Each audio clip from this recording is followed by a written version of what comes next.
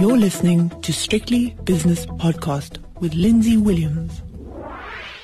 I received a piece of work from the desk of Dr. Adrian Saville, who's the Chief Executive from Cannon Asset Managers. I received it yesterday, and the title is Disease and Downgrades, Diary of a Bad Year for South Africa. We spoke, I think it was about 4 weeks ago, and we spoke about the coronavirus, and we were talking about the diversification premium. You've gone on from there, and you say a diary of a bad year for South Africa, and here we are at the quarter end. We're only a quarter of the way through it. Goodness knows what the next 3 quarters are going to provide, Adrian.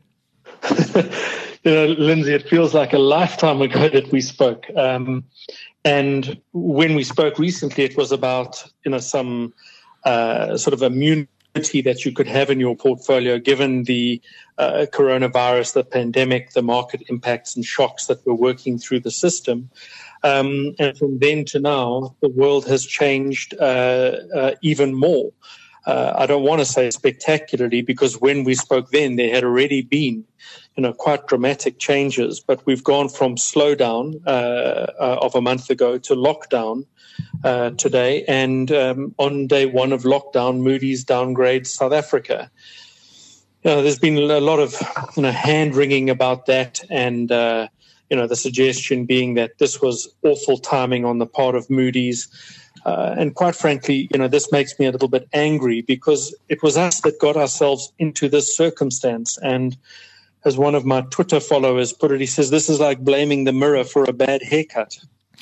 Yeah, speaking of bad haircuts, that's going to come to the fore if we go any longer than the 3 weeks lockdown in South Africa. But that's another story. Yes, it's like blaming your bank manager for you not working, and therefore you go into overdraft, and he says, "Well, I can't extend this overdraft any longer." I mean, they did extend the stay of execution for a long, long time, Moody's. In fact, probably a little bit too long. But it's nice that it's out the way in a way. Yeah, look, so To make a point on one observation that you make, if anything, I think Moody's perhaps didn't do us favors by prolonging it. Capital markets for a long time have had South Africa priced as sub-investment grade, and Moody's had a pronouncement the other way. Not quite sure why it took them so long to come to this pronouncement, but you're absolutely right. We are in the depths of market and economic turmoil and turbulence, and at least we can have the of a Moody's rating out of the way. Having said that, in their release on Friday night, not only did they downgrade us, but they kept us at negative, which is, I think that's an indictment. It does not speak well of South Africa's prospects, and it really is. We keep saying this, it's a call to action, it's a call to action. If the message hasn't landed now, it's never going to land. Yeah, but the message, I think, has landed, and it's very interesting that the really, really bad news has come at the time when there's been some good news as well. The action from the president about the lockdown and the government imposed lockdown and making people stay at home, which is something thought I'd ever see in South Africa, and people mainly observing it. The South African Reserve Bank taking action by cutting interest rates by 100 basis points and potentially another 100 basis points to come. The oil price coming down, so inflation is going to come down. So all sorts of good things, especially with some liquidity being pumped into the system. So the bad news now to me is completely out of the way, apart from data, which is expected in the next few weeks and months to be absolutely appalling. But I'm strangely optimistic about not the market going back up and not the economy having a V-shaped recovery, but I'm strangely optimistic about the worst being behind us. Is my optimism misplaced? Yeah. You can say yes, Lindsay, your optimism is misplaced. No, you make some good points about the bad news is in the system now. We've got the downgrade. We know that we're on a negative rating from Moody's. The rand has blown out. We're in lockdown, and we know that the economic data that prints in 3 months' time representing today's economy is going to be awful. Yes. But that's a print, and this is the reality. So, I get your point. What what I worry about in this environment is that, first, I'm not convinced yet, and I hope I'm wrong, but of the effectiveness of social distancing and flattening the curve in South Africa. That for each piece of sort of good news we get on social distancing, there's lots of, there's bad news that says there's lots of people who want social distancing. And that's a very real risk given South Africa's socioeconomic circumstances, is we simply don't have the healthcare system, the capacity, the capability to deal with this type of epidemic or pandemic should it strike our healthcare system. The second is, when all of this is said and done, the South African economy has to restart. And it'll be restarting from a very, very weak base. We've been doing a lot of interviewing and sampling of some of our business partners, clients, customers, to get a sense of their business experience. And now many companies are in minus 100% revenue experience, absolute shutdown. They're earning nothing. You can think of the obvious suspects here: Uber drivers, yes, coffee shops, restaurants. Their revenue has gone off a cliff.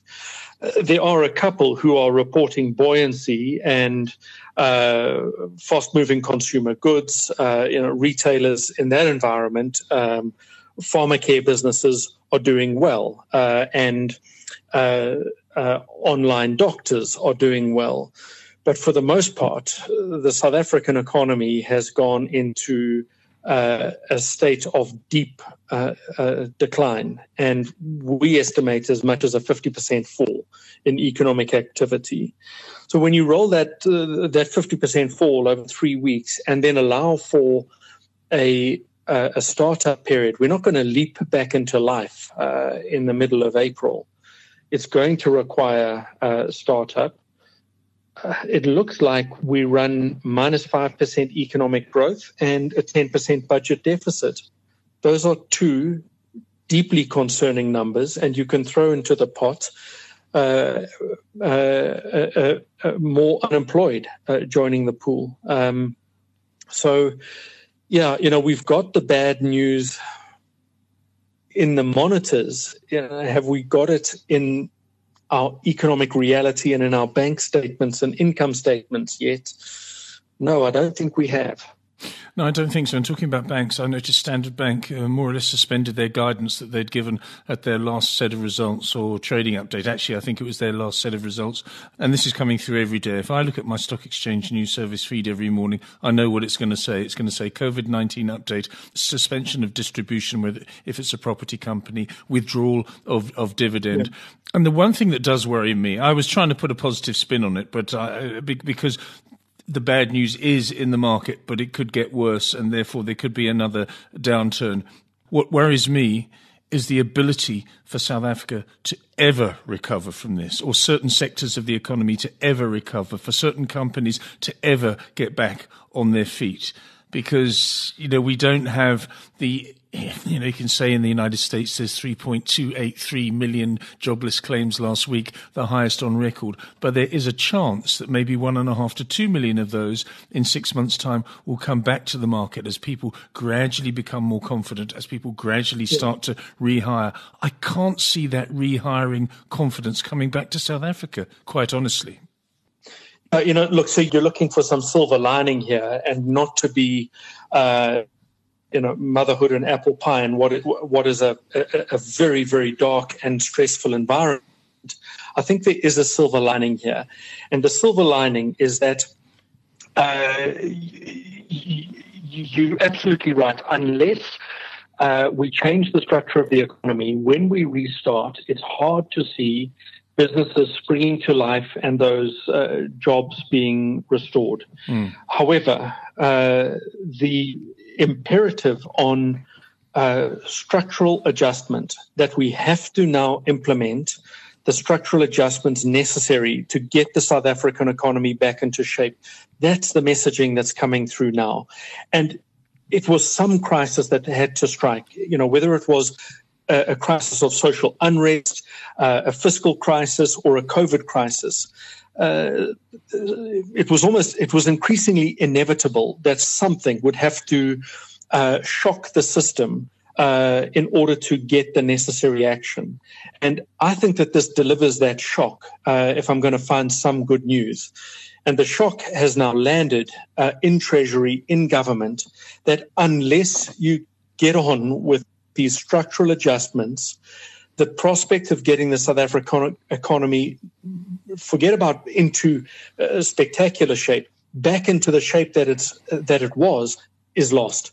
So the imperative is now on us. And that's the silver lining that I've got. I want to put another silver lining in here. Yes. And that is the robustness of our policies and related institutions. National Treasury, the South African Reserve Bank have everything necessary to put these structural adjustments in place and to implement these policies. We've got everything we need from a policy perspective. We now need to wrestle with the seriousness of the task at hand, and that's about the implementation. What strikes me in the course of the last 2 weeks or so is where President Ramaphosa has got this initiative between his teeth is what can happen when a country turns its mind to the task at hand. Look at what we've achieved.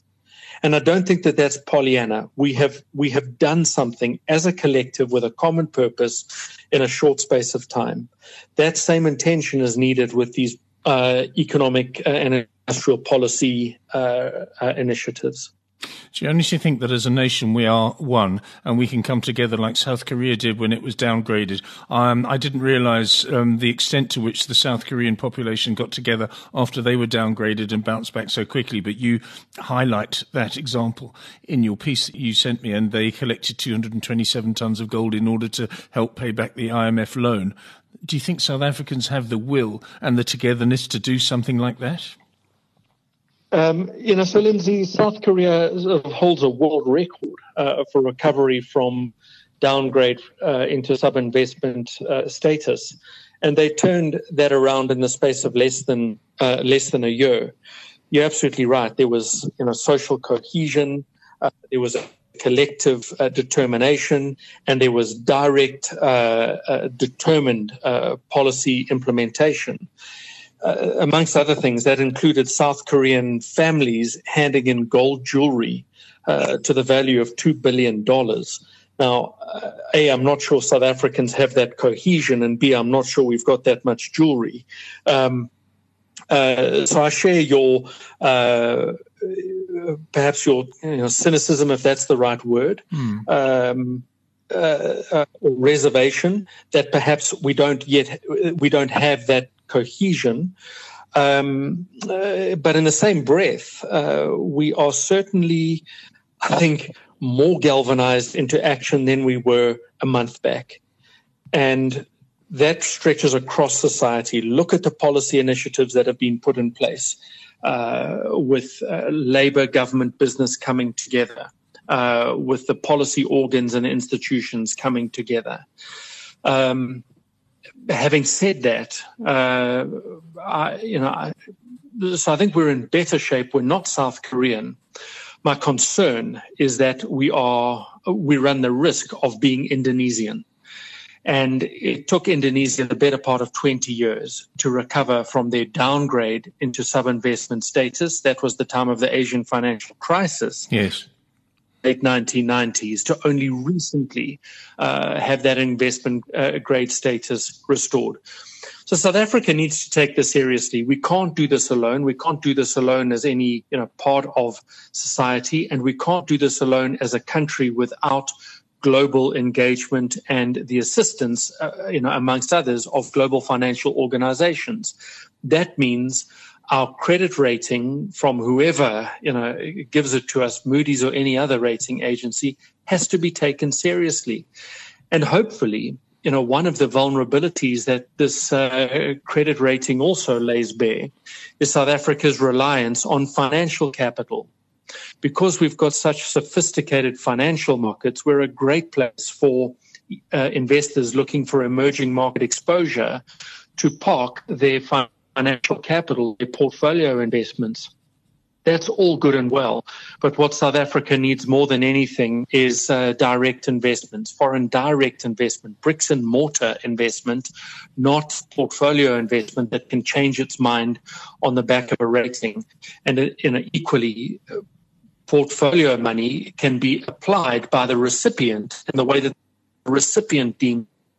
And here, South Africa's fiscus has misapplied the capital. So foreign capital had been brought in and allocated to bricks and mortar investment. I think this would be a very, very different conversation. So there's lots of messages in this for South Africa. Lots of messages. And you also mentioned in your piece Argentina. Argentina hasn't regained its credit ratings that were prevailing 20 years ago. So not just Indonesia, but also Argentina. And you're fearful in your piece that South Africa will follow the route of Argentina. I was just looking back at personal experience. I came out to South Africa as apartheid was being dismantled, and that's the only reason I could come out to South Africa for obvious reasons. But anyway, it wasn't officially gone. There wasn't officially a democracy, but it was almost there. It was 1988. When I got here, the rand, $1 bought 1.95 rand. And today I look at my screen in horror. It's 22 to 22 and a half against the pound, and 18 against the dollar, and 19 and a half against the euro. So from 2 to 20. I mean, if you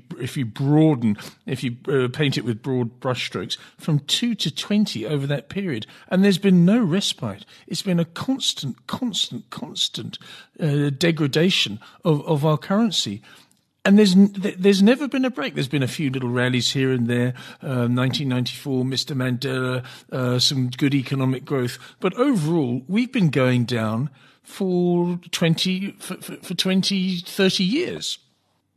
And I think that you can expect that to stay in place because the rand is structurally weak. We are an economy that has higher inflation than all of our major trading partners. The euro, sterling, the US dollar, the Japanese yen. We run bigger budget deficits, and we generally, notwithstanding the very recent times, we generally print more money. We're also a current account deficit country. So, on all of those important measures of things that could contribute to a currency that gets stronger, we don't tick any of those boxes. That's unlikely to change in the near future. Even with structural improvement, we're likely to remain a country with all of those attributes. And if that's the case, you can expect the rand to continue to weaken structurally against all of those major economies or major currencies. Having said that, my sense is the rand has blown out in this environment. Yes. Calling currencies is, I'm not sure that, we can do justice to that in a short conversation. Calling currencies is hard at the best of times. Calling currencies in this environment is particularly tricky. But what it is fair to volunteer is that on a purchasing power parity basis, on a cost of living or a Big Mac index basis, fair value for the rand closer to 13 to the dollar. So just, be careful about, rushing your rands into dollars, imagining that what I buy in the US is now going to be extremely attractive. You might find, more attractive US or European investments, but you're buying them with rands that are deeply undervalued, which makes the valuation of that asset then relatively expensive. It's like, taking rands to go and search for a cheap burger joint in the US. When you convert that cheap burger joint in US dollars back to rands, you're going to say, well, hang on, this isn't as cheap as I thought it was. So there's a couple of complexities to thinking about currency. The one is its near-term valuation. I think the rand could well get better from here. But longer term, I agree with you that there is no reason to suggest or argue that the rand is going to structurally change its behavior and become a currency with inherent strength. It is a currency that over time you should expect to generally find weaker rather than stronger. Final question, given what you've just said, do you think that we should go to the IMF, or do you think it will become necessary for Mr. Ramaphosa and his team, or whoever succeeds him, to go to the International Monetary Fund with the begging bowl? Whoever succeeds him is a curious point in there.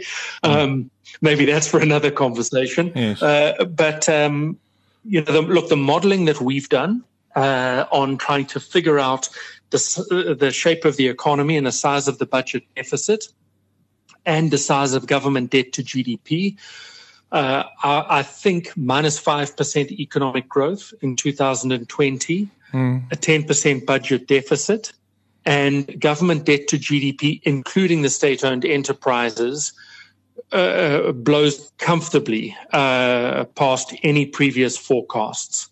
And all of that puts us into IMF territory. We want to be careful here about speculating. But I think it's very difficult to see where South Africa gets the fiscal latitude to find the money that's necessary for the size of that deficit and to restart the stalled economy. It's hard to see how we don't do this without foreign support, whether it's the IMF, the World Bank, or some other form of foreign funding. We've got access to very short-term emergency lines, almost instant overnight funding that we can get from the IMF.